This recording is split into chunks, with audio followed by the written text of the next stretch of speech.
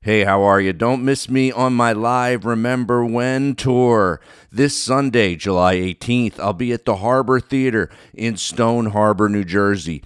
July 21st, I'll be in Diamond Beach, New Jersey at the club on Diamond Beach. July 23rd, I'll be at the Bound Brook Arts Center in Bound Brook, New Jersey. Then my residency starts at Jackie B's in Scarsdale, New York. July 28th will be the first one at Jackie B's in Scarsdale, New York. Then August 25th, back at Jackie B's again. All you have to do to get tickets to see me live is go to joematarese.com, okay? If you want to advertise on the podcast, just contact the guys over at Chop Sports Media.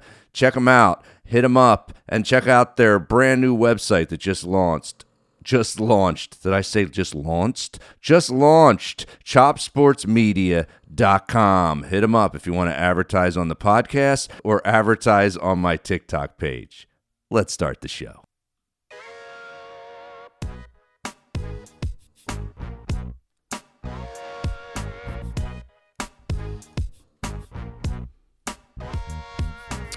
Hey, folks, we are back. We are back for another Pretender to Contender episode. Recording a little late. I apologize. It's going to come out on a Tuesday afternoon. Long week as I'm preparing for all these live shows that you hear I got coming up. Preparing like a madman, which is so hard to do as a comedian because we prepare when we're performing. That's the way I really get it down. So, it's difficult when I'm doing these hour, 15-minute shows, Remember When, and really preparing it as it's working on the pictures for the show, on my new little clicker that I just bought to run all the pictures myself off of my laptop here. Been trying to learn how to use that, which nothing's easy, right? You buy these things on the internet, and they have YouTube videos to show you how to use them, and then you try it, and it doesn't work on your computer, and then you got to reconfigure 900 settings. Unbelievable. I bought this Logitech. It's called Spotlight. Anybody use it out there? It's really cool because it does an advanced version of like clicking through your pictures, and I have this MacBook laptop. And, I use something called, I don't use PowerPoint. I use this app called, God, my voice sucks today. It's called Keynote. And just clicking through it with this thing, and it can, my voice is cutting out. It can use, it can zoom in on pictures. It can highlight a picture in some way with this clicker. It can vibrate in your pocket to tell you how long you've been performing, or you want to have an anal orgasm while you're up there, you could do that. But, it's been a pain in the ass to figure it all out. And then I have this other thing that I'm using for all the music in my show, and that hasn't even arrived yet. I'm waiting for that to arrive. This thing made by, let me see if any of you musicians out there have ever used this, as the music I think is about to end here. We'll fade it out. But it's called Alto. Has anybody heard of this? It's called Alto. It's like an Alto, and basically it has XLR jack. You can plug it right into your mixing board, and it allows you to do Bluetooth music right from your phone or wherever you have your Bluetooth music coming out of, and it'll go right into the board via Bluetooth. So, I'm trying to figure out how much shit I can handle on stage, and then at the same time nail my show and nail my performance. So that's something I'm working on with it. And like I said, that thing hasn't even got here yet. So how have I mastered that? Anybody else out there? If you're a performer, you can relate. It seems like you end up spending more time on trying to sell tickets to your shows, doing Facebook ads, doing Facebook boosts, doing ads on Instagram, posting every day, and then, adding to your TikTok page to try to get the views up to sell tickets. You end up spending so much time on the wrong shit. which any of you people that have been listening to me for years and probably watching my career know that that's probably something I suffer from, is working on the wrong thing too much, or you guys would say changing the idea too much. And I agree with you. As I've humbled myself through the trolling over the years, I realize that there's a lot of, you guys are correct a lot of the time. So I'm trying to put horse blinders on and really, focus on the right things, which I know is the show, is the Remember When show. But it's difficult because you do have to sell tickets to the show. And if I can't sell tickets, no one wants to hire me to do the show. So there's a lot going on in my mind constantly, and then I try to hone it in. Just trying to bring you into my world right here at the top of this episode, okay? And I know this isn't going to really be a pretender to contender real on the motivational side episode, but I think it always connects to that theme in some way. But today it's going to be a very Remember When episode, as I'm about to go on tour with Remember When again and really put a lot of time and effort into this thing. And there's questions that come up in my head, which is, because there's a lot of music in the show, a lot of music from the 80s and early 90s. And there's even some 70s music at the beginning of the show, as, I talk about being a 5-year-old at the beginning of the show and loving Tom Jones and comparing Tom Jones now and the Me Too statement, and him making out with girls in the front row and showing some concert footage of Tom Jones and the way he would act back then. That's kind of how the show starts, because he was someone I idolized when I was a kid. He was like the guy that made me want to perform. He would, he was really charismatic. Is that the word? And women went crazy for him. It's funny that I gave a shit about that at 5. There were 2 people. It's pretty classic that I think about it, that I loved Tom Jones. And then probably when I was like 10, 11, 12, I started really loving Elton John. And I had a neighbor who knew I loved Elton John. And I remember him giving me an 8-track. And on that 8-track, it was early Elton John, and it had that song, Saturday Night's All Right for Fighting. We all know that song, right?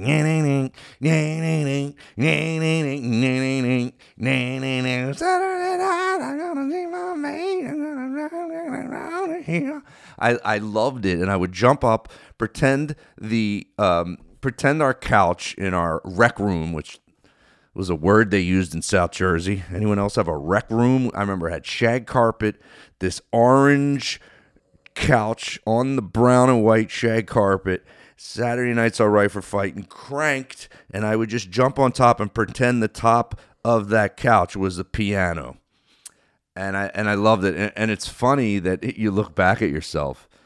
Like, I loved Tom Jones because, he had the charisma. And then I loved Elton John, who had the charisma too.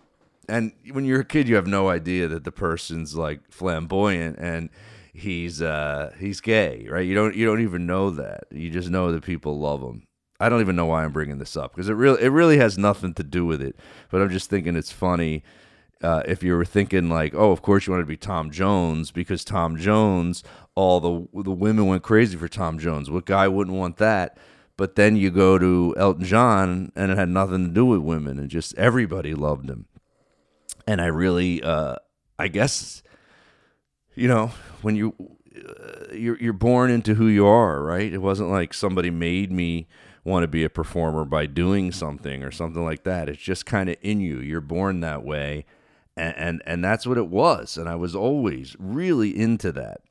So it connects with my Remember When tour right now, because I can't decide if I want to use the pre-recorded MP3s off of my phone, have to run all this music while I'm on stage performing, have the iPhone on stage, probably on a little table with a glass of water on it, and have to deal with playing the music. Of course, you could have somebody doing all that stuff for you.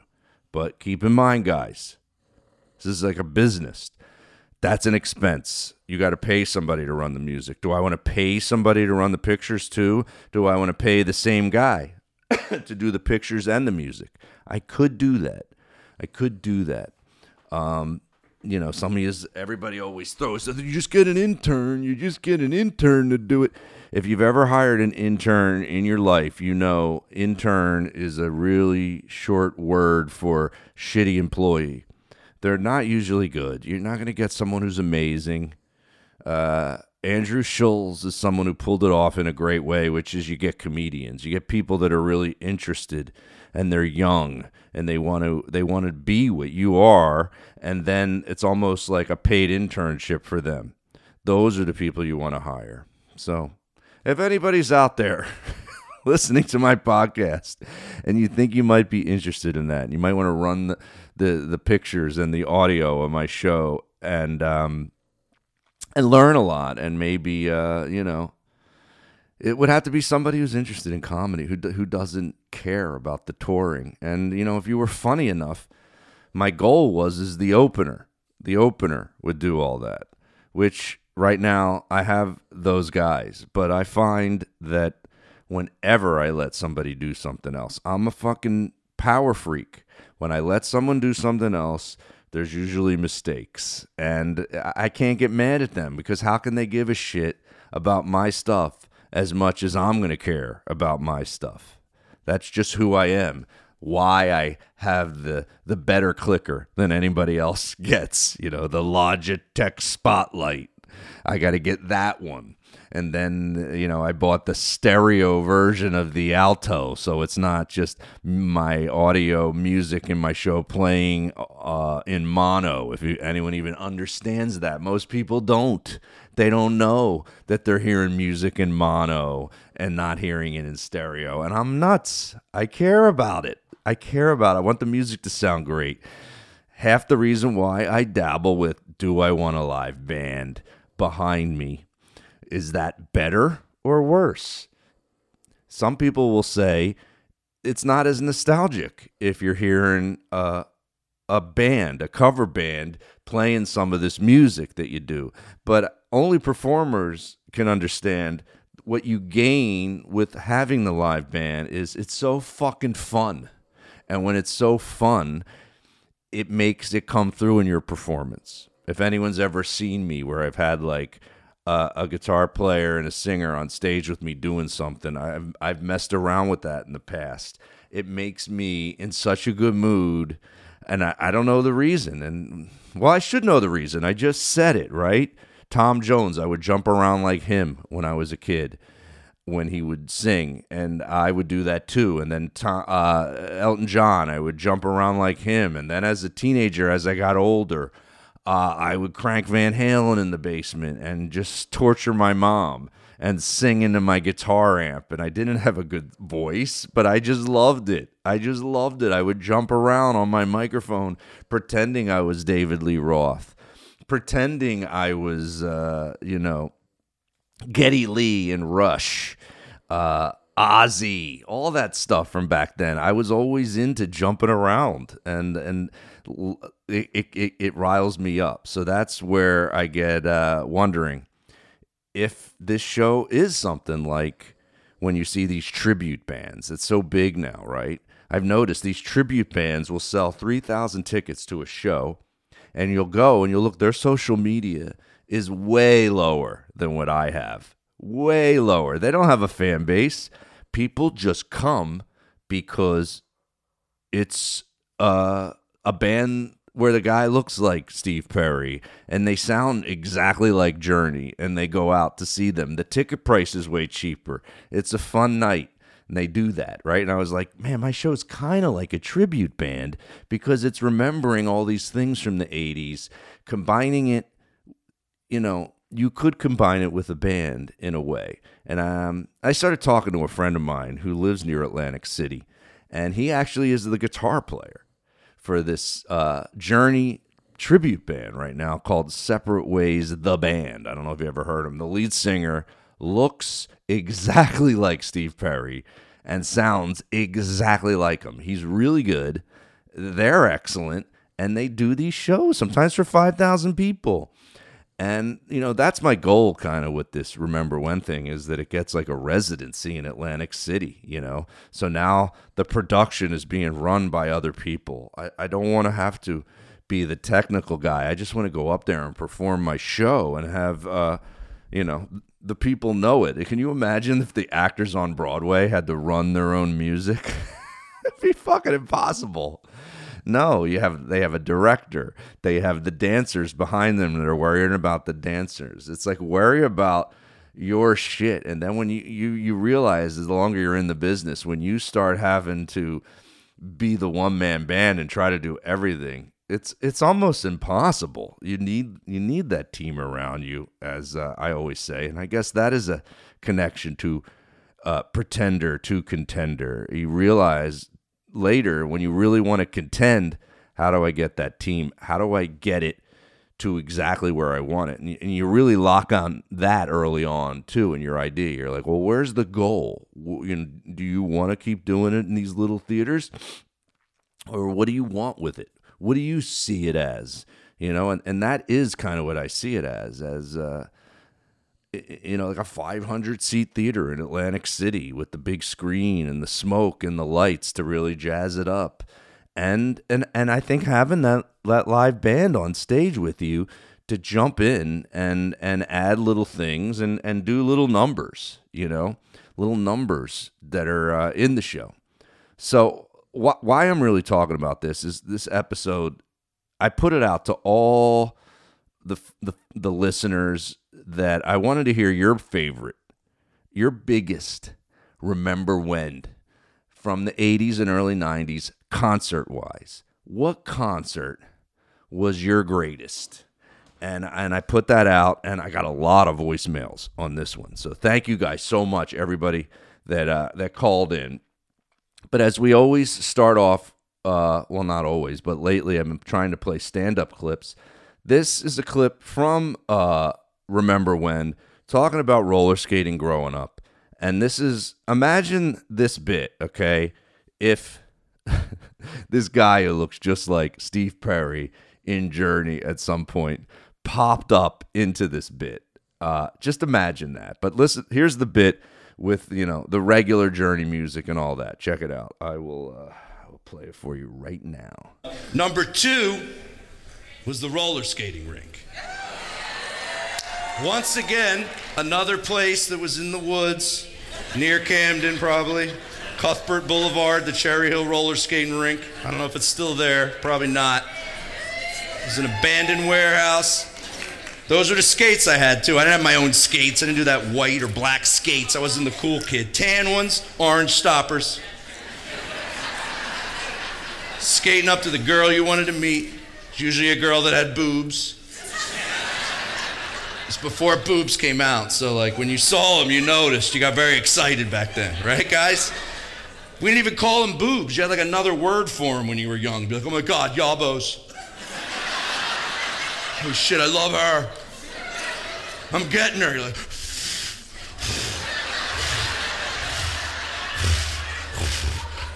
crossover turn.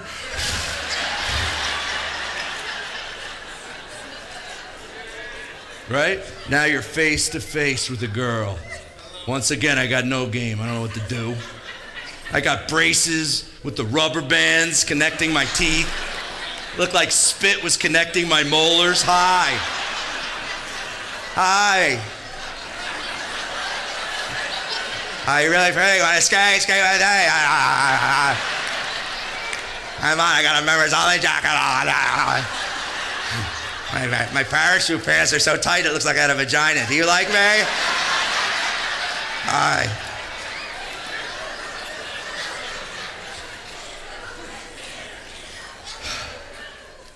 Then if they couldn't skate backwards, it sucked. You were screwed. You didn't want to do this move.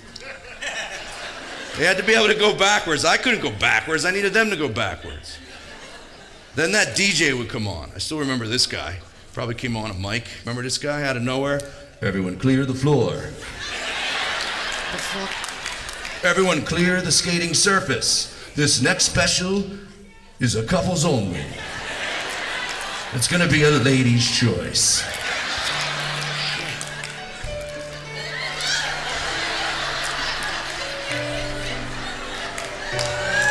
This was definitely the song that came on back then.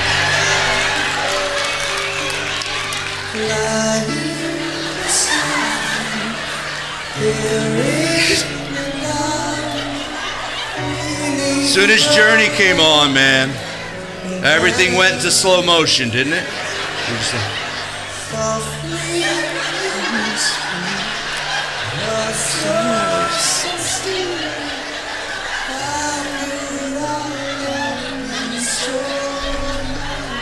Now, don't think I would not have him come out right here. He would come out after I'm getting all the laughs. Sucked, didn't it, guys? It sucked for us, because that's when all the good-looking girls went to the bathroom. And all the mutants came out. Maple Shade, Runnymede, Blackwood, Mount Holly. They're coming out of nowhere.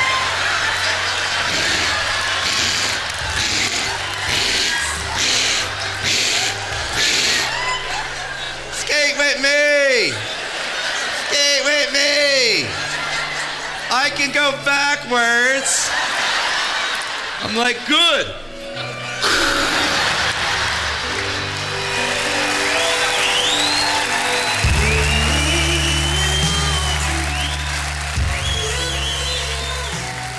All right. So there's the bit. So you might think, well, if the Steve Perry guy came out, who looks just like Steve Perry, it might ruin them really focusing on me, right? You might think that. And you might have a point. Like here is this guy. Listen to him. This is him doing Faithfully. Oh, wait. I want to play this because it's funny how you hear. I love watching. Anyone else like this? When I watch like a tribute singer or someone who's doing some sort of lookalike, I always try to observe, because you could sing like someone or look like someone, but when you're doing their mannerisms, that's when I really like it. When you're like when you're just walking like them. I remember I had a friend who could do Stallone, which like I do Stallone. Lots of people can do Rocky. You know, it's not a hard impression to mess with, right? But what he did, I remember he got out of my car once. I dropped him off somewhere, and he left my car, and he was walking like Rocky when he left the car just to get me to laugh. And it had me fucking dying because he was doing the exact, like, if you ever seen Rocky run, that way he runs, it's fucking hilarious to me. And this guy who's doing Steve Perry, and I haven't met him yet. We're supposed to actually have a phone call today. I'm supposed to talk with this guy who's the lead singer of the Separate Ways band and see what we can come up with. And if we even want to do this, if we even want to combine, or even just have fun at a different show where we add him doing some Journey in my stand-up set at some point. So I love having fun like that and experimenting. But listen to this guy. I think he really does like just that banter that a singer does when they're talking. He reminds me of Steve Perry. Very similar to Mike Kunda, as you might say, from early on. Mike Kunda, remember when he said he didn't know he was doing, or he didn't think he sounded like Stallone when he was just being Mike Kunda, and everybody watching was like, dude, you're moving exactly like Sylvester Stallone. You don't even realize it. You've been doing it so long. It's become you. And I don't know if this guy's aware of it, and when he's not doing the stage show, he makes his hair look different, because his hair looks exactly like 1980 Steve Perry. Exact. And his face looks exactly like him. Except he's a little beefier. He's not like really skinny like Steve Perry was. He looks like Steve Perry if he did a lot of curls and benching. But the mannerisms and the banter where he's just talking to the crowd and to the band members is Steve Perry like too. So listen to it.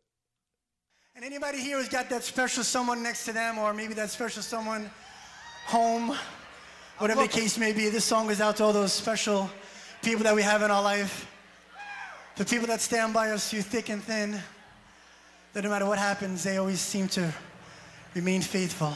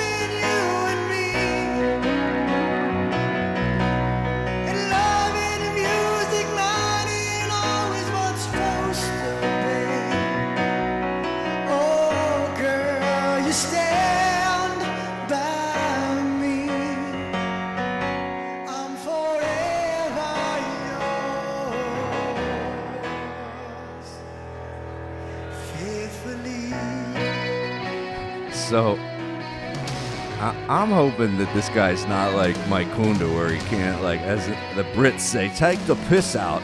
Like, we got to take the piss out of Steve Perry a little bit. Like, I would imagine him walking around the stage doing this Steve Perry-like stuff, and I'd be, like, kind of mocking Steve Perry in a funny way, like the way he walks around.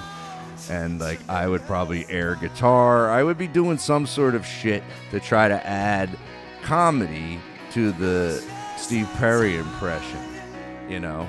I don't know exactly what it would be, but I know if you put me on stage and under the lights next to this guy doing his thing, I'll come up with it.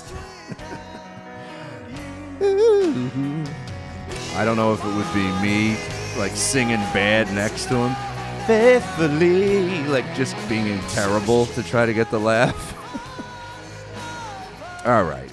Let's fade it out. Enough about my Remember When, because I really do want to get to these calls, great voicemails, talking about people's favorite concerts in the 80s and early 90s. And to stay on the Steve Perry and theme of my, Remember When and great concerts from the 80s and 90s, I would stay on this Perry theme. I saw Steve Perry in concert, and I'm trying to guess the exact year it was, because it wasn't with Journey. It was just Steve Perry by himself, and I'll never forget it. I was dating this girl, Shelly, if you're out there, if she ever hears this podcast. Her name was Shelly. I dated her for about 2.5 years. It was really early in my comedy career. She was never a fan of me doing comedy.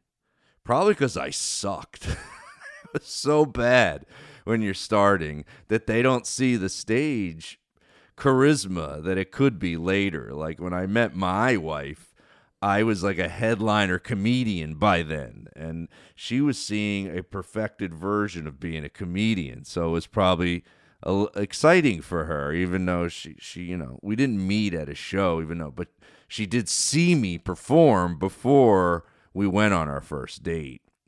That's kind of how, it's a long story. You guys heard before how we met on a blind date. My cousin set us up, but she was at a show that he was at, and he saw her at school. They were both in the same PhD program at Drexel, and mentioned that was his cousin, and and then they ended up, him and his girlfriend at the time set us up. So back to Shelly. Shelly and I were dating for like 2.5 years. I was a shithead back then that I'm playing faithfully, because I'm sure I was unfaithful. I wasn't sure about the relationship. She was a really sweet girl. She really was. We kind of stayed friends over the years for a little while, you know. And how am I going to put this? She idolized Steve Perry. She loved Journey to a whole nother level. Like, she fucking loved Steve Perry. And I thought it was cool, how much she loved him, because I wanted to be a performer. And, that was cool that she liked him also and saw, what I saw in a performer. So we shared that together. But I don't think my comedy made her even see that there was any potential in me being a performer. Because, like I said, I sucked. I was terrible when I started. And she would come to shows, and she didn't want me to be a comedian. And I started, fading in the relationship. But I wasn't mature enough to just break up. Like, I would just, be a shitty boyfriend or, cheat on her or almost cheat on her. I think I hooked up with a couple girls, as I remember, Sorry, Shelly, if you end up hearing this podcast, I apologize. But that's what happened, and I was being really honest. I'm being really honest right now. I was a shitty boyfriend towards the end, and we broke up, and I started seeing somebody else that I ended up dating for 8 years after her. And at the beginning of the relationship, when I broke up with one to go out with the other, I started to second guess that I shouldn't have did that, and I wanted to go back to Shelly. But Shelly wouldn't take me back. She had just enough strength to be like, fuck you. You fucking dumped me. No, I'm not coming back. You ended the relationship. Forget it. And I thought to win her back, if I brought her to see Steve Perry in concert, that was going to fix it. Fucking hilarious. I surprised her with Steve Perry tickets. I still remember this. This is a long time ago. So let's see. I started comedy when I was 19. Maybe I was 21 or 22. I might have been 2.5 years into stand-up. But still sucking. And I don't know. So let's think. If that's 89, I started, it's probably 92, 93. It's early 90s. We go see Steve Perry in concert at it was the Tower? Is that what it's called? The Tower? It's in Upper Darby, where I lived when I was 5, and I love Tom Jones. That's where I lived from newborn to 5 in Upper Darby, Pennsylvania. That's where my mom was from. So, we go to the Tower and we see him, and I've told the story before, probably on an old podcast. I remember 2 songs in, I had to go to the bathroom really bad, and I can already tell. It's like, Steve Perry's fucking killing it. Like, these people are going crazy because he's not with Journey anymore. Maybe it was his first concert back solo. Maybe it was the Oh Sherry. It was that tour. I don't know what it was in 93. He must have had a new album out, and he was going around and doing gigs. I go to the bathroom, and there's this guy with tattoos everywhere. Looked like he was a Hell's Angel. Looked like he hadn't showered in a month. Those silver rings on his hands, long beard. And he looks at me, and with this scratchy voice, and you could hear Perry belting in the background, even though we were in the bathroom. And he just goes, "Man, this guy's got a beautiful fucking voice." I still remember that. And just laughing on the inside because I didn't want to get my ass kicked by laughing in this guy's face. But that I remember from the concert. And I also remember this because I'm going to play a clip of it. They actually have a clip. It looks like this is from 94, but he did this in the concert.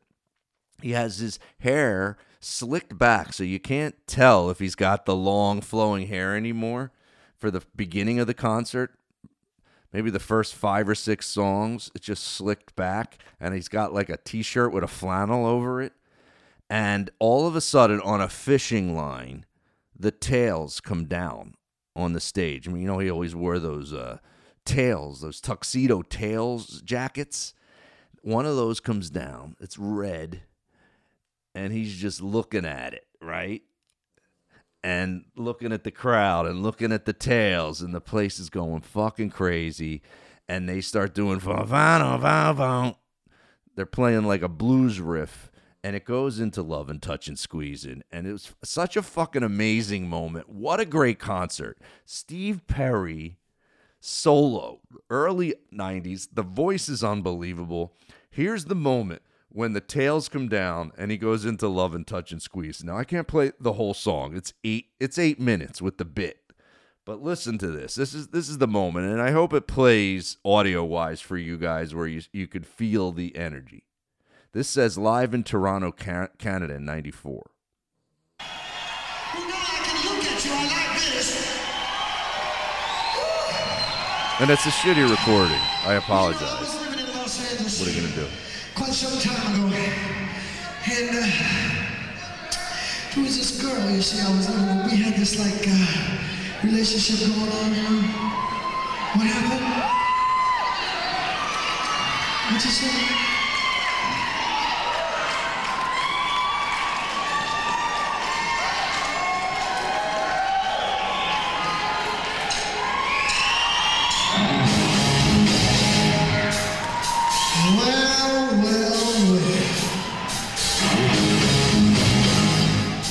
Look who's here.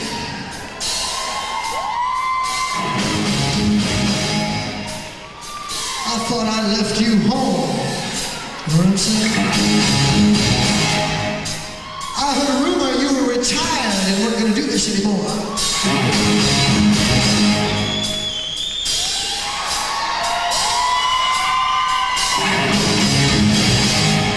Do you know what I mean?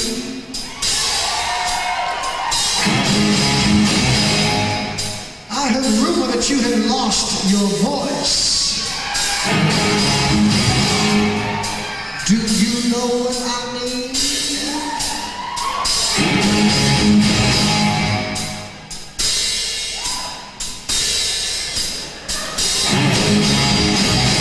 You don't look bad for all the miles I know I got on you, yes, boy. So you came all the way out here to Toronto, is that why you're here? You want to get on my back and ride around this stage, is that what you want to do? You know, it's been a long time since we've done this, are you sure that's what you want to do?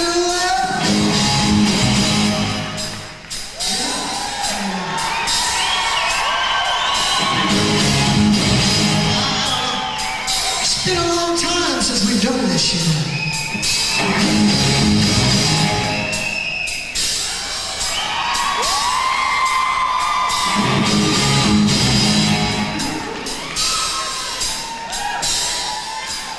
Well, Now keep in mind the hair's in the ponytail, and he's gonna undo the ponytail. He's going towards the jacket.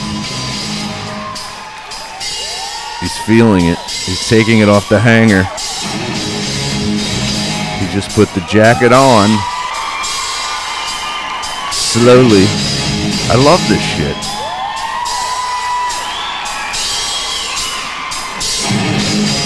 Uh-oh, now he's going to the ponytail. He's pulling the ponytail that's going to his ass all the way out of the jacket. Now he's taking the rubber band off the ponytail, and he's going to let the fucking hair flip free.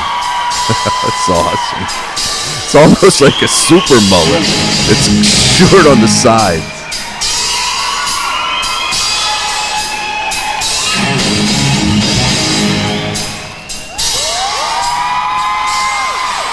It's kind of like when a comedian gets the laughs in between the joke just off of a face. It's so much more fun being a comedian, getting the in-between laughs. He's probably loving that he's just talking here.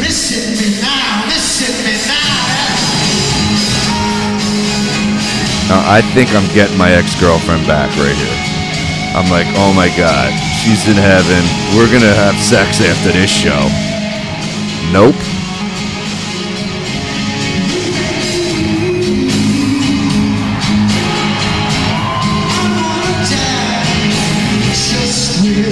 How good is this shit?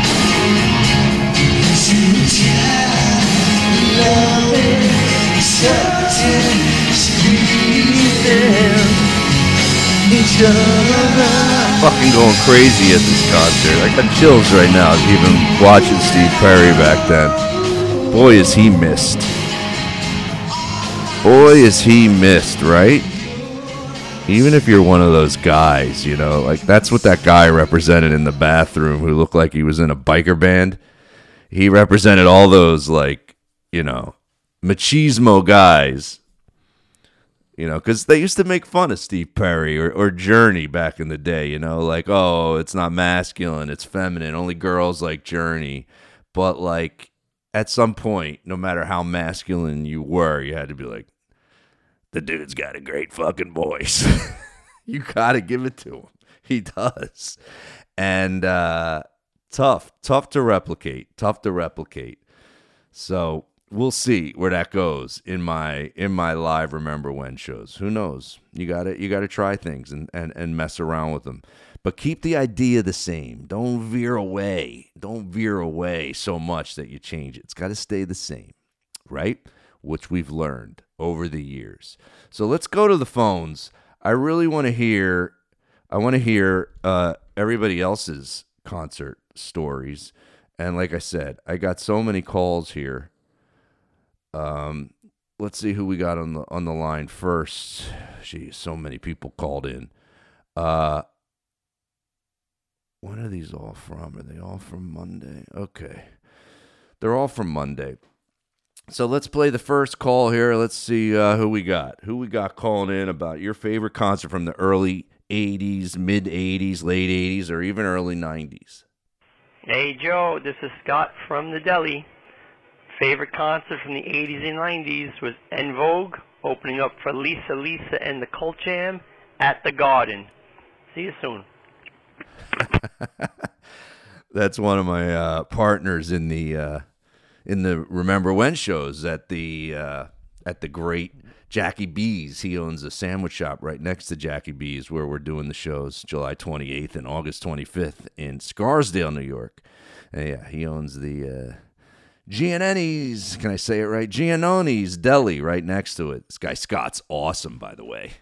We have like hangs at his sandwich shop on Saturdays, and they invited me. I went to one accidentally.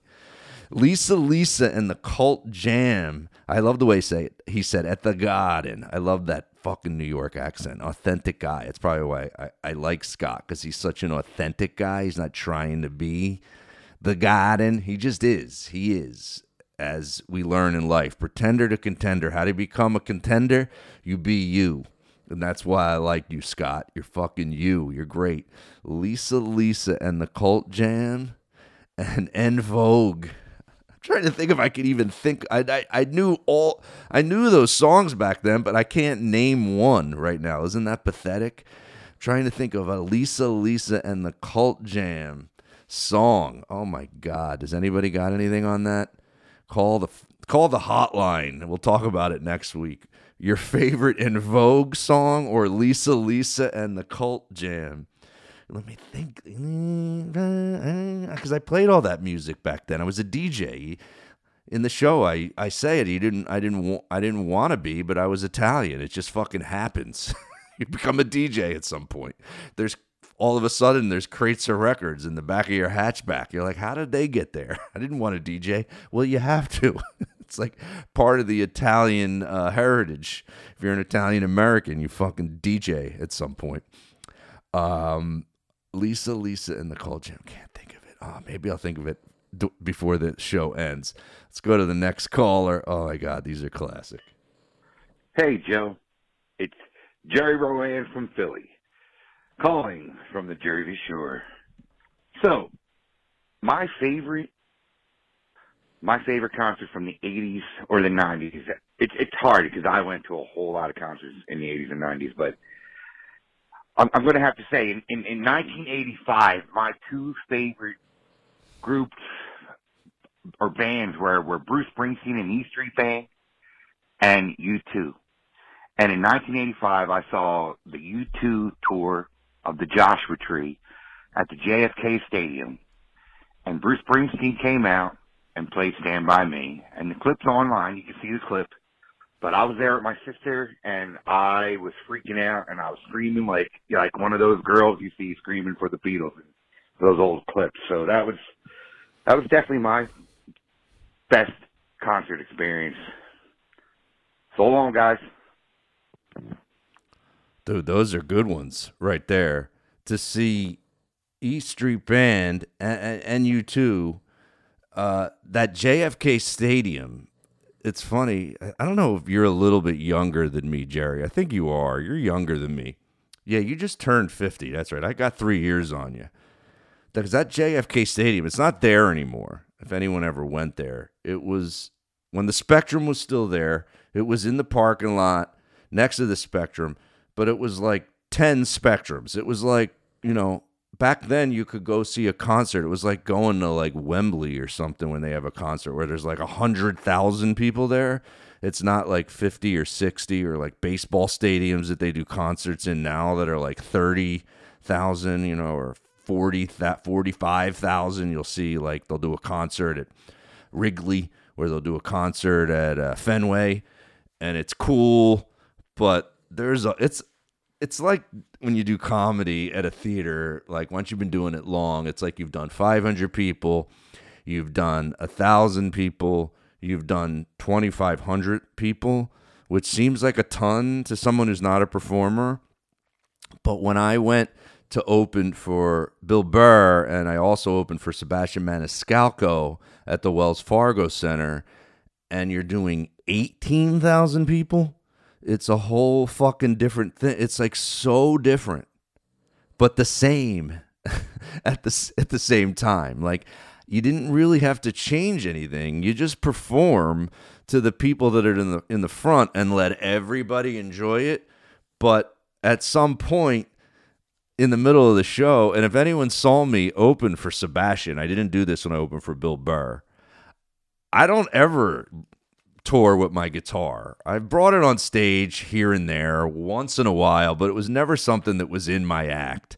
But when I got to do 18,000 with Sebastian, I was like, I got to bring the guitar up there. And now that I think about it, as we're talking about this subject, it goes back to wanting to be a rock star and feel that vibe on a stage like I'm Tom Jones, like I'm Elton John, like he's saying, like I'm Bruce Springsteen, like I'm Bono.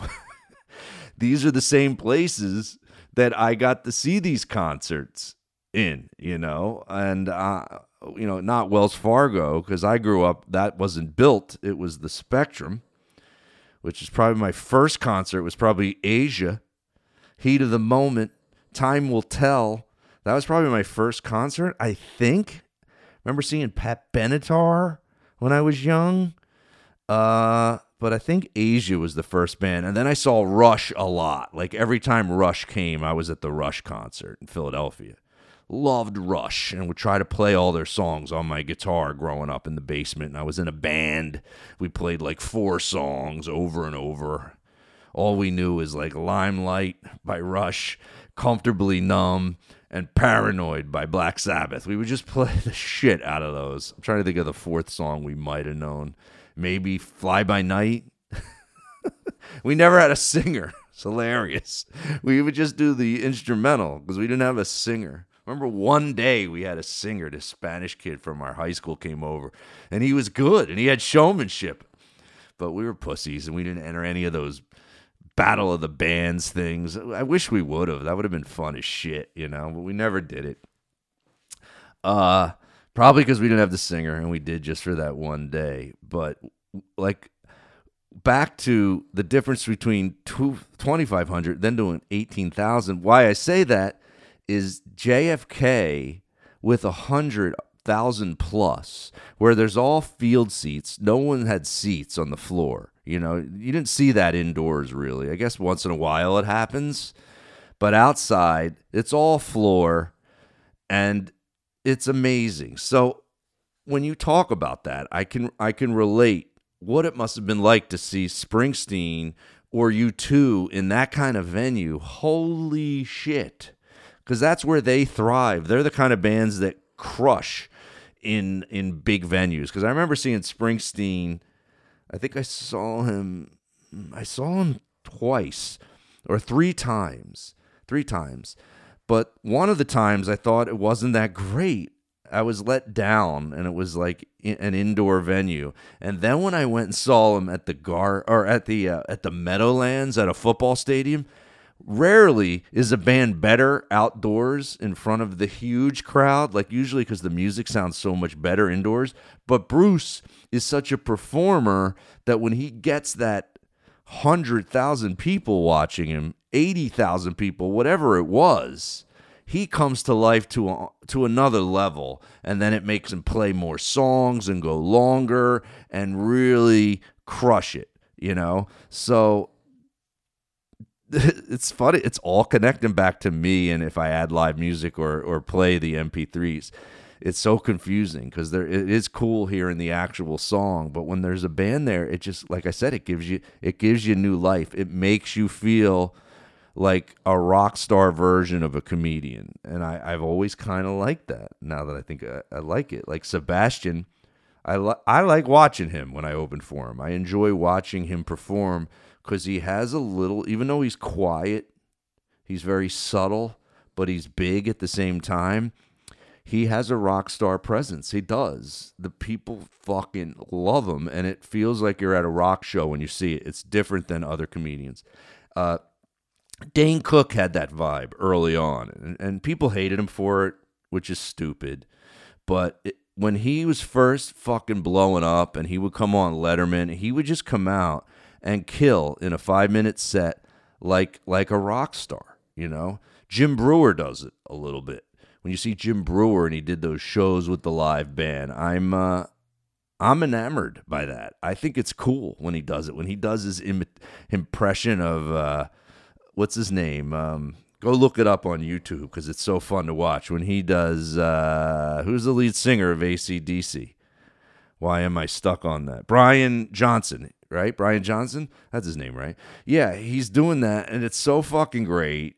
And he's doing Metallica and Lars and all that, and he's got the band, and it's fun, man. It takes on a new, bigger, unbelievable level for a comedian when you mix that rock star in there. So I get it. That JFK thing, only concert I ever saw, or RFK. It's not JFK. It's RFK, right? Did you say, or is it JFK? No, you're right. It's JFK. I'm looking. It's JFK. What's RFK? That's a bridge, isn't it? Isn't there a Robert Kennedy Bridge? JFK Stadium. I saw The Who.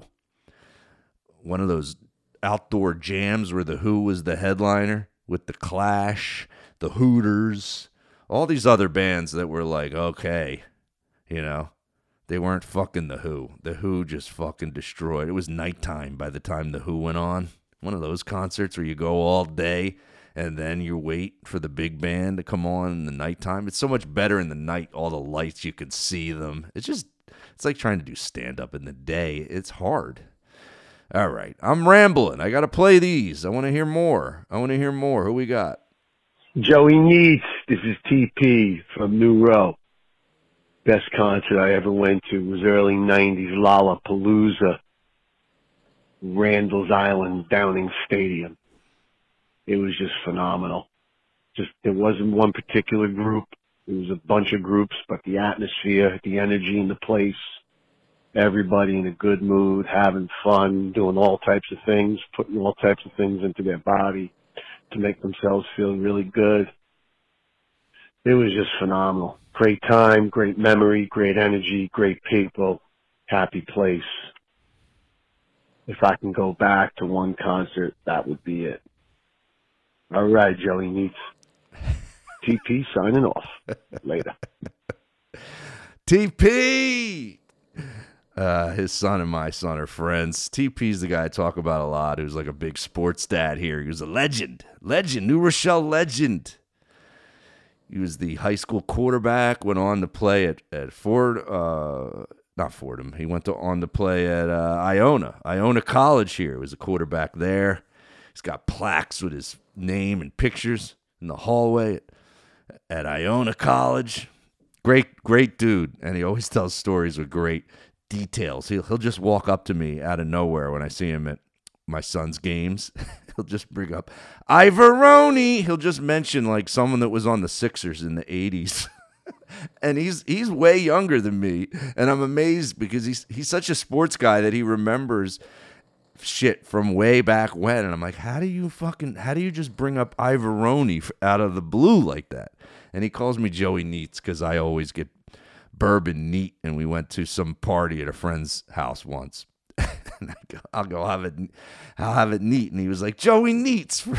That's all he calls me now. Love it. That must have been a fun concert though, man. Lollapalooza. Yeah, I didn't go to any of those Paloozas when they did Woodstock again, and they did stand-up comedy. I remember some of my friends went to that. I didn't get to do that. I never went to any of those big music festivals. I don't know. I think it's because I had anxiety really bad when I was young. And what would bring on the anxiety were crowds, especially being in an all-day event. That just gave me anxiety thinking about it. Like I could have an anxiety attack back then, being like, I'm going to be in close quarters all day in a tight place for that long. I can't do it. Like I can do one concert, but to see 7 bands, I don't know how I did it when I went to see The Who. I must have forced myself, or I was so young I didn't have any anxiety attacks yet because I was like a teenager when I remember taking the train in to see The Who in Philadelphia from South Jersey. That was a big deal for us back then, to take the high-speed line. You took the high-speed line into Philly and then took the, I don't know what it was called, the Broad Street line to the stadium. Like, you never did that shit when you were young. We were afraid of Philly when we were young, man. That's where bad shit happened, and it is. I went to that Who concert. I bought drugs in the bathroom. I still remember it. Guy just handed them to me in my hands. And he's like, here. I'm like, what is it? He's like, it's mescaline, pot, black hash. It was like a fucking blender of shit, and I bought it. I bought it and gave it to friends and then told them afterwards, like, hey, that had a lot of shit in it. And one of my friends still hates me. He still makes fun of me. He's like, thanks a lot, dude. Thanks a lot for that fucking weird shit you gave me in 1981. All right, let's see who we got a lot of 3 Vinnie Brands, but I think he had 2 bad ones. And then I think he told me, just play the third one. So we'll play his third one. Here we go. Hey, it's Vinnie Brand, stand-up comedian from Middletown, New Jersey. My wife and I own the Stress Factory Comedy Club. The very best concert that I went to in the early 80s was the Bruce Springsteen Born in the USA concert at the Meadowlands, the old Meadowlands in New Jersey. Homecoming for Bruce, 21 nights I think it was. Anyway, I went to 2 of them, and the second one was the best concert ever. Place was packed, the place was jamming and rocking and rolling. The album was #1. Unfortunately, it was also the worst concert I ever went to because that concert clocked in at 4 hours and 51 minutes long. I love Bruce Springsteen and I love going to concerts, but at some point you go from being worst to being a hostage. It was just too much. At the end of it, I did not feel like I was in Lucky Town at all. Come on, Bruce. Come back to Jersey. 3 hours. Perfect. 4 hours and 57 minutes. I got an FBI hostage negotiating team on the case. All right, that's it for Vinnie Brand. I'm out. See, Vinny, I pick up on subtleties. Because I picked up on something you said in that voicemail that I don't even realize you said, which is you went twice. You went twice, dude. So this is the thing. This is the thing about Bruce playing for almost 5 hours. One, nobody did that back then, and he knew that. So that made him stand out. That made him different. That made him this guy that the fans love to another level because this guy's playing so long that you were probably the only one that wanted it to end. Like, I'm the same way when people go, they saw The Irishman, that movie, right? And they're like, it was too long. I mean, there could have been a half hour less. Like, I don't have a problem with long things if they're good. I don't. one of my favorite documentaries. There's two different music documentaries that are probably I watch lots of documentaries. My wife and I have said this. We have a PhD in documentaries. We can tell in 10 minutes if we got to shut it off. One is if it's got the British accent as the narrator and you're not seeing anyone you ever heard of on camera, and they're just showing like this is some guy. It'll just say underneath his name, some guy who likes drumming. It's like it's not the real drummer from the band. It's nobody that's a famous drummer that you ever heard of. It's just like all these people that are unknowns. The footage is weak, and like I said, they always have that British accent. The bad docs, especially the bad music docs, and there's a lot of them on Amazon Prime. But there are good ones on there too. So my wife and I, we can tell the difference. We know. You got to look for the reviews too. If it's got 80 reviews, it's a shitty one. You got to look for the ones that have like 500 and over reviews that are like 4.5 to 5 stars. Though on Amazon Prime, that is. That's how you can tell on that network. So, the two that are the best are fucking 4 hours long, which is, there's a Tom Petty one. I think it's called Running on a Dream. That documentary is phenomenal. I think it's 4 hours long. You just watch it in 2 days. That's what I do. And then, now you're going to say, well, you can't watch a concert if you go and it's 5 hours in 2 days. But yeah, you're watching something that's unique and rare. And it's going to be a memory in your life forever, that 5-hour concert you went to. You're not remembering that 1 hour concert you went to. He's doing something unique. I'm against you on this, Vinny. The other thing is, what was I going to say? I lost my train of thought. I know what I was going to say, is that you went twice. You went twice. So there was something, not many bands have we ever gone to see twice on the same tour. Now, I know that doesn't happen with comedians. Do you ever go, oh, he was at the Stress Factory, and we went to the Friday late show, and then we went again Saturday early? Like, that doesn't happen with comedy. And it's kind of why I think I might want to add the band aspect into my show to make it an even bigger show. Because you could go see that shit twice if it moved you in a way, because the music brought you back even more with the band and my show, that you go, I got to see this again. But I get it. You might say, we would want to see it again if you didn't have the live band. All right, I'm contradicting myself. Let's go on. Who else we got? Who else do we got? Arnold from South Jersey. Probably would have been a great concert. I was headed to New York to see the Michael Jackson Bad concert with a good friend of mine named Joe Matarese, and ended up in the back seat of a cop car being arrested and having my tickets confiscated for trying to scalp him, which I wasn't even trying to do. I got snookered by some cop who gave me a sob story about his girlfriend. Think you remember that, Joe? Later. We're going to have Arnold on the podcast to tell that story detailed. He remembers every detail from it. True. We got our Michael Jackson Bad concerts taken from us. We were from South Jersey, and we went all the way up to New York to see Michael Jackson Bad tour, Madison Square Garden. How great would that concert have been? And we got our tickets taken away by an undercover cop who made us turn into scalpers. Started asking us a lot of questions, offering us money. Next thing we know, we're like, fuck it, let's just go home.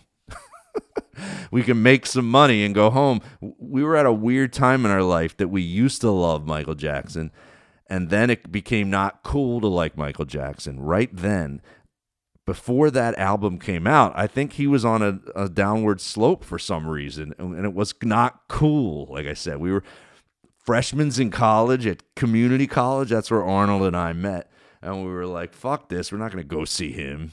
Let's just sell him.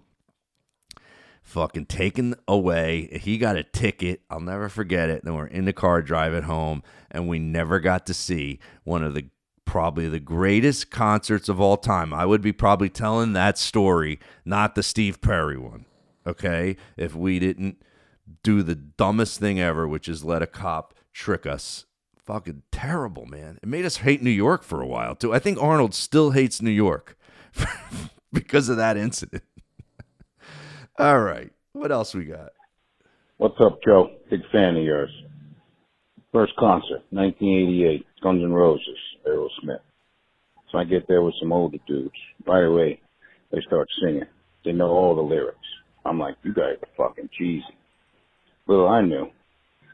Chicks Love. A man that sings Guns N' Roses song. So I don't know any of these damn songs.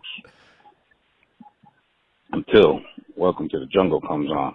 And since I'm black, you know, that's a perfect song for a brother. So I start singing that shit. Come on. And this girl notices me. So I'm like, she's like, is this your favorite song? I'm like, hell yeah, this is my favorite song. You know what happens after that, my man? All night, missed the whole damn concert after that. In our daddy's car. All right, bro. Keep doing your thing, Joe. I just realized who it was halfway through the call. My boy Frank. Oh, shit, dude. I was thinking you were some, like, troll lion that used to sounded racist. I thought you were some troll pretending you were a black dude. That's fucking great that you say, welcome to the jungle. It's fucking funny, dude. God, is he funny. He's he lives on my street. This guy Frank is so funny, man. He cracks me up. Jeremy and I love you, dude. You make us laugh every time we hang out. Fucking big dude. Frank, great message, dude. I'm applauding that one. You got laid from knowing welcome to the jungle. Oh, fucking sweet, dude. You're the greatest. Oh, my God. I catch my breath on that one. That's so funny. Oh, who else? No one's topping that one. Uh-oh. I think I just hit something. What'd I hit there? Stop it. Hey, Joe, it's Kevin. So, concert, it's probably spring of 1990, and Milli Vanilli and Young MC were touring together, and I think it was at the War Memorial, Onondaga War Memorial up in Syracuse, and it was probably one of the best concerts ever in 1990 as a kid. Watching Young MC come out, do Bust a Move, and then obviously he did him and his Rob Bass song without Rob there, obviously. And then then comes out the main act, Milli Vanilli. But who would know today that one of my best concerts as a kid would be a fraud, a lip sync concert? That's it. That's a good story, dude. That you saw Milli. Not many people have seen Milli Vanilli, right? Not many people, man. Not many people. Shit. That's a fucking classic story. I would have loved to have heard what it was like being at a Milli Vanilli concert. Cause yeah, they must have lip synced, right? I mean, that's kind of what they did. So, that must have been crazy. I love any story like how Frank just said he was the only person of color at a Guns N' Roses concert. Like when you're white and you're at a concert where you're the only white dude there, that's fucking just interesting immediately too. You know? 'Cause I remember going to one of those concerts that was like, this is hilarious that I was there, because it was like the headliner was Patti LaBelle. And then Luther Vandross went on before her. They played together at the end also, which was fucking incredible. And then Bobby Brown was in New Edition. New Edition went on.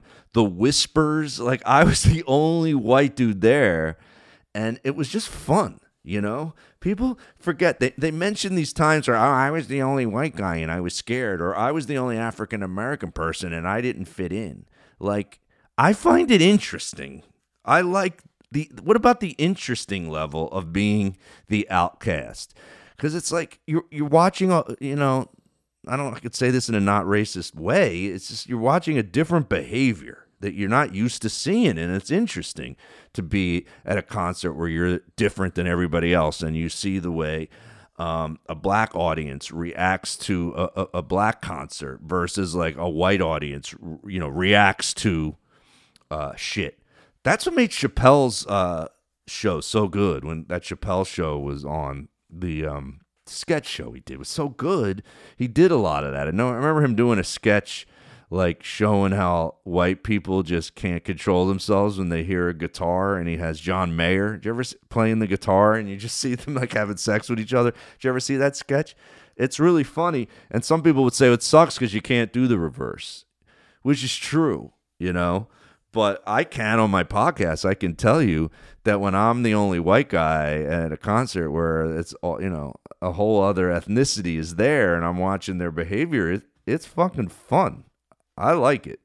They're fucking. They get into it. You know, it's the same when I remember going to see a black comedian and being one of like 4 white people. I remember in Philly at the Funny Bone when it was there. It was on South Street, which is a very African American area. And when there was a black comedian, I mean, it was 99% black audience. I even remember performing there as a white guy. And sometimes it was fucking fun because it was fucking scary. You didn't know. You could lose the black audience so fucking fast. You could be destroying, and then you do one joke, and they're like, that shit is corny. That's what you would hear. That shit's corny. Yo, you're corny, bro. You're corny. Boo. Get the fuck off this. Boo. You would fucking lose the whole... Sometimes you wouldn't lose the whole room. Just one guy could fucking ruin the whole show and take it down. So I love that. I love that message. Looks like you got another one here, Kevin. Hey, Joe, it's Kevin. So in regards to the concert, you know, I was thinking of my number 2 concert, and why I think it's got a good story to it is it was the fall of 1987, New York State Fairgrounds, Whitney Houston. And the best part about the story is I had this teacher, and I'm trying to remember what grade I was in back in 87. But all I know is this teacher used to play the album over and over again in class, and to a point that Whitney was my favorite artist. You know, the Whitney Houston album, Whitney Houston. And, of course, at the concert, all I remember was singing every lyric to every song. But I just thought I'd throw that one out there. I thought that was a pretty interesting one, too. So, another great concert in New York State Fairground. All right. Kevin out. Dude, that was a good one, too. Good message. Kevin, I would never have pictured you at the Whitney Houston concert. You got to know, Kevin is a pretty white dude that leaving these messages. That's another one. You must have been the only white guy at that concert. So another thing that makes me think about Whitney Houston, this will show you how another blown opportunity by me, not just me not going to the Michael Jackson Bad concert. I won tickets to see Whitney Houston in concert right before that first album came out. No one ever heard of her. And it had all the, saving all my love for you. All those hit songs are on that first album, right? And I win the tickets on one of those radio call-ins. And I'm like, who the hell's Whitney Houston? You heard of her? They're like, no, I don't know her. I think she has a new album out. I don't even go. I don't accept the free tickets. Who does that shit? And then I don't go. Probably because my parents said some shit like, oh, you'll be the only white person. That isn't safe. You don't want to go. That was probably what it was. I was probably really young, trying to think what year that came out. I couldn't have been more than 20, maybe 19 or something. I could be wrong. I don't feel like Googling it right now. Another blown opportunity. I would have been at Whitney Houston, her first album. How great she must have sounded. Fucking young, super talented, one of the greatest singers ever, Whitney Houston, and I miss it. Why? Idiocracy. I'm a moron. I blew it. Oh, boy. Hey, this is Tom from the Bronx. Oh, God, the best concert I went to in the 80s was probably a tie between Live Aid, Great Day, and also Bruce Springsteen's Born in the USA tour. That was a great show at the Vet, 3 hours long. Bruce in his prime, 36 years old. Great show. As far as the 90s go, nothing beat U2's Octung Baby tour in 1992. Still probably the greatest visual and live show I think any band's ever put on. Wow. See? All right. I guess you should have brought Vinnie Brand with you when you saw Bruce do only a 3-hour show. He would have fucking said it was perfect. You caught one that was under 5 hours. Good for you, Tom. Seeing him at the Vet, born in the USA. Live Aid, too, dude. That must have been unbelievable. Another one, that was JFK, right? JFK, Live Aid. I know I'm correct, right? Outdoor concert. Unbelievable bands. It's one of those, events like a Lollapalooza. I blew that, didn't go to Live Aid, and I was living down there. What's my excuse? I have no idea. That would have been unbelievable to see. Get to see, what's his name, playing in England and in America in the same day. I would have saw that. Nope, missed it, didn't go. You got to go see these bands, man. I'm telling you, now that we're post-pandemic, we can go start seeing these bands again. You got to do it. Who else we got? Joe, it's Artie. I drove down to Virginia, 1989, I think. Saw the Grateful Dead, Bob Dylan, and Tom Petty at RFK Stadium outdoors. It was an experience. Again, an outdoor concert. See what I mean? You take it to that next level of people. And now we know where RFK is. It's where the Redskins, no longer the Redskins play. It's Washington. I'm an idiot. Grateful Dead, Dylan, and Tom Petty? That was on one bill? That's an unbelievable show. Oh, my God. You mix the Dead in, so it becomes a Dead show. And there must have been a fucking insane amount of craziness at that you could have shared. We would have loved to have heard that, Artie. And then when you heard Jodis as Artie, we probably all thought it was Artie Lang for a second, but it wasn't. It was Artie Tobiah, who used to play in shows with me. He's a singer-songwriter that also lives on my street. A lot of talent on our street, dude. Artie Tobiah Band. Go look him up on YouTube. Excellent singer-songwriter. Great friend. Good dude. God, I wish I would have been friends with you guys. I would have went to way more concerts. I would have had a lot of fun growing up. Let's see who we got here. Hey, Joe. Just wanted to call and thank you again for playing the Welcome Back, Cotter song. That was great. And I liked when you played Chico and the Man, too.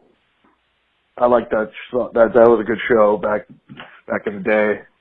You should do more theme songs on the podcast, because it kind of it's almost like Remember When. Like this? Like you remember this song? So you can combine like Remember When and the other songs. But I like the format. I wish you'd have your wife on every now and then. I liked her in the old podcast. So she was always a breath of fresh air, and I liked you guys' dynamic. I didn't like that one co-host you had with all the punchlines. That wasn't for me. But I like the new format. I like how it's going right now. And you still talk to the Rocky guy? And I thought you guys were writing a play about Rocky. Is that still happening? I love what you're doing, man. Keep it up. That's a great message. You had a lot of questions in there. I don't know how to answer them all. A lot of questions. Let's see. Thank God this app transcribes your message here. I'll answer the last one that you asked. Is I haven't spoken to Mike Kunda, since our breakup. I just haven't heard from him. I think he canceled me out of all of his social media. I can't even look at it anymore. It's blocked from me. I guess he hates me. Like I said, I don't hate him, so it's fine.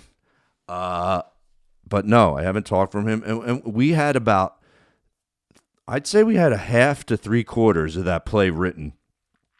And I could still do that play. It's weird, man. I lost my love for Rocky. That could be a whole podcast episode.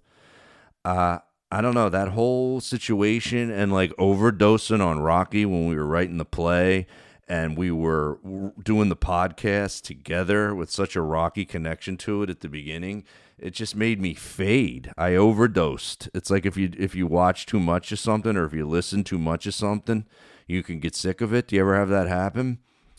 So I stepped away from it. I don't know if I'll ever reconnect with that project and put that play up. It would have been such a insane amount of work to not really make any money. I think that's what kind of pulled us away from it, because you're like, it's hard enough for me to get people to come and see my stand-up tour, to come and watch me do a one-man play. It would be like I'd have to put so much work into it to do it once and have it be done. Or maybe I could do it twice, but who knows?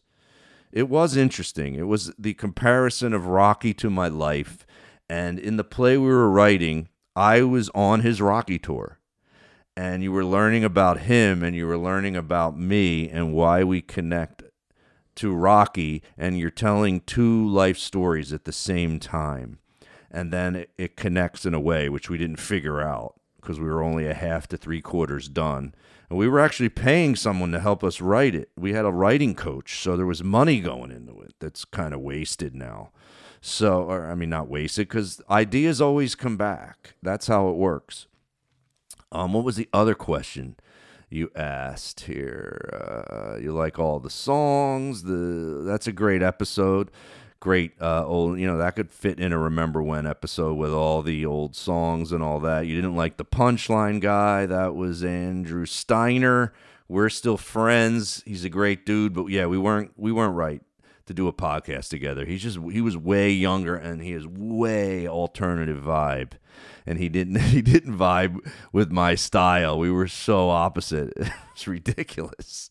Like, opposites are good, and then if it's so opposite, it cannot work. And I don't think we worked as podcasters together, but I love him, man. He's fucking such a great guy. We hang out. We still hang out. All right, let's get to this last call. I hope I answered all your questions. If I didn't, email me. You can always email me, joeyspod@gmail.com, if you ever want to ask me a question. If I didn't answer something, let me know, because I want to answer those for you. That was a great message. Joe, what's up? This is Neil Fish from New Rochelle. I'm calling to discuss, just to say hi, really. Just want to see how you're doing. Glad things are the podcast is taking off, and I think we love all the same movies. I love your whole Rocky skit. You're doing good with that. But a key movie that I like to look at is Dazed and Confused, for the obvious reasons, and all the stars that came out of that. That's a classic that we all should be focusing on, and to find the next one with all the new stars in it. You know what I'm saying? So, if you want to get me live, we could talk about this all day, or we could talk about kids baseball, 13U. About without a cage, about unprofessional practices. I got a lot. Real kid, I got a lot. Take care. It sounded like his Bluetooth cut off right at the end, and then it went speakerphone right at the end. That's classic. It's classic, Neil, that your message, I guess you didn't read the text that I sent you, because I wanted favorite concerts from the 80s. Your mention of a movie. It's hilarious. And it's hilarious that you said Dazed and Confused, because that's like such a drug and drinking movie. So it made you sound like you're drinking or smoking a joint, and you called and didn't realize it was about favorite bands, concerts that you went to when you were young. But that dude, fucking Dazed and Confused, you're right that we do need to find a movie that's like an indie film where it's got all the actors that become big. Is that ever going to happen again? I don't know if that can happen today. It's like what Stallone has said about Rocky and how it got made, and it had such a Rocky story of how it got made. They kept offering him more and more money, and he kept turning it down. And then they, and how they took a chance on an unknown and made this movie, and how that'll never happen again because they don't take chances on unknowns. I think that's similar. It's like, is there going to be a movie that has a bunch of unknowns that some young, smart guy realized to put all these people into one movie before they're famous. Fast Times at Ridgemont High is another one. Look how many people were in that movie, Sean Penn and, who else? I always forget all their names. The guy, way to go, Hamilton. What's his name? That guy, and Phoebe Cates. And then, this is pathetic. I'm on the, what's her name? Jennifer Jason Leigh's in it. I mean, that has so many people in it too, and it's another one from that same period. So I don't know, man, but that's a great point. And 13U baseball, yeah, that's a whole nother fucking podcast. We could talk about that for 7 years. Him and I share stories, and we get so angry about shit that happens with our kids and the sports.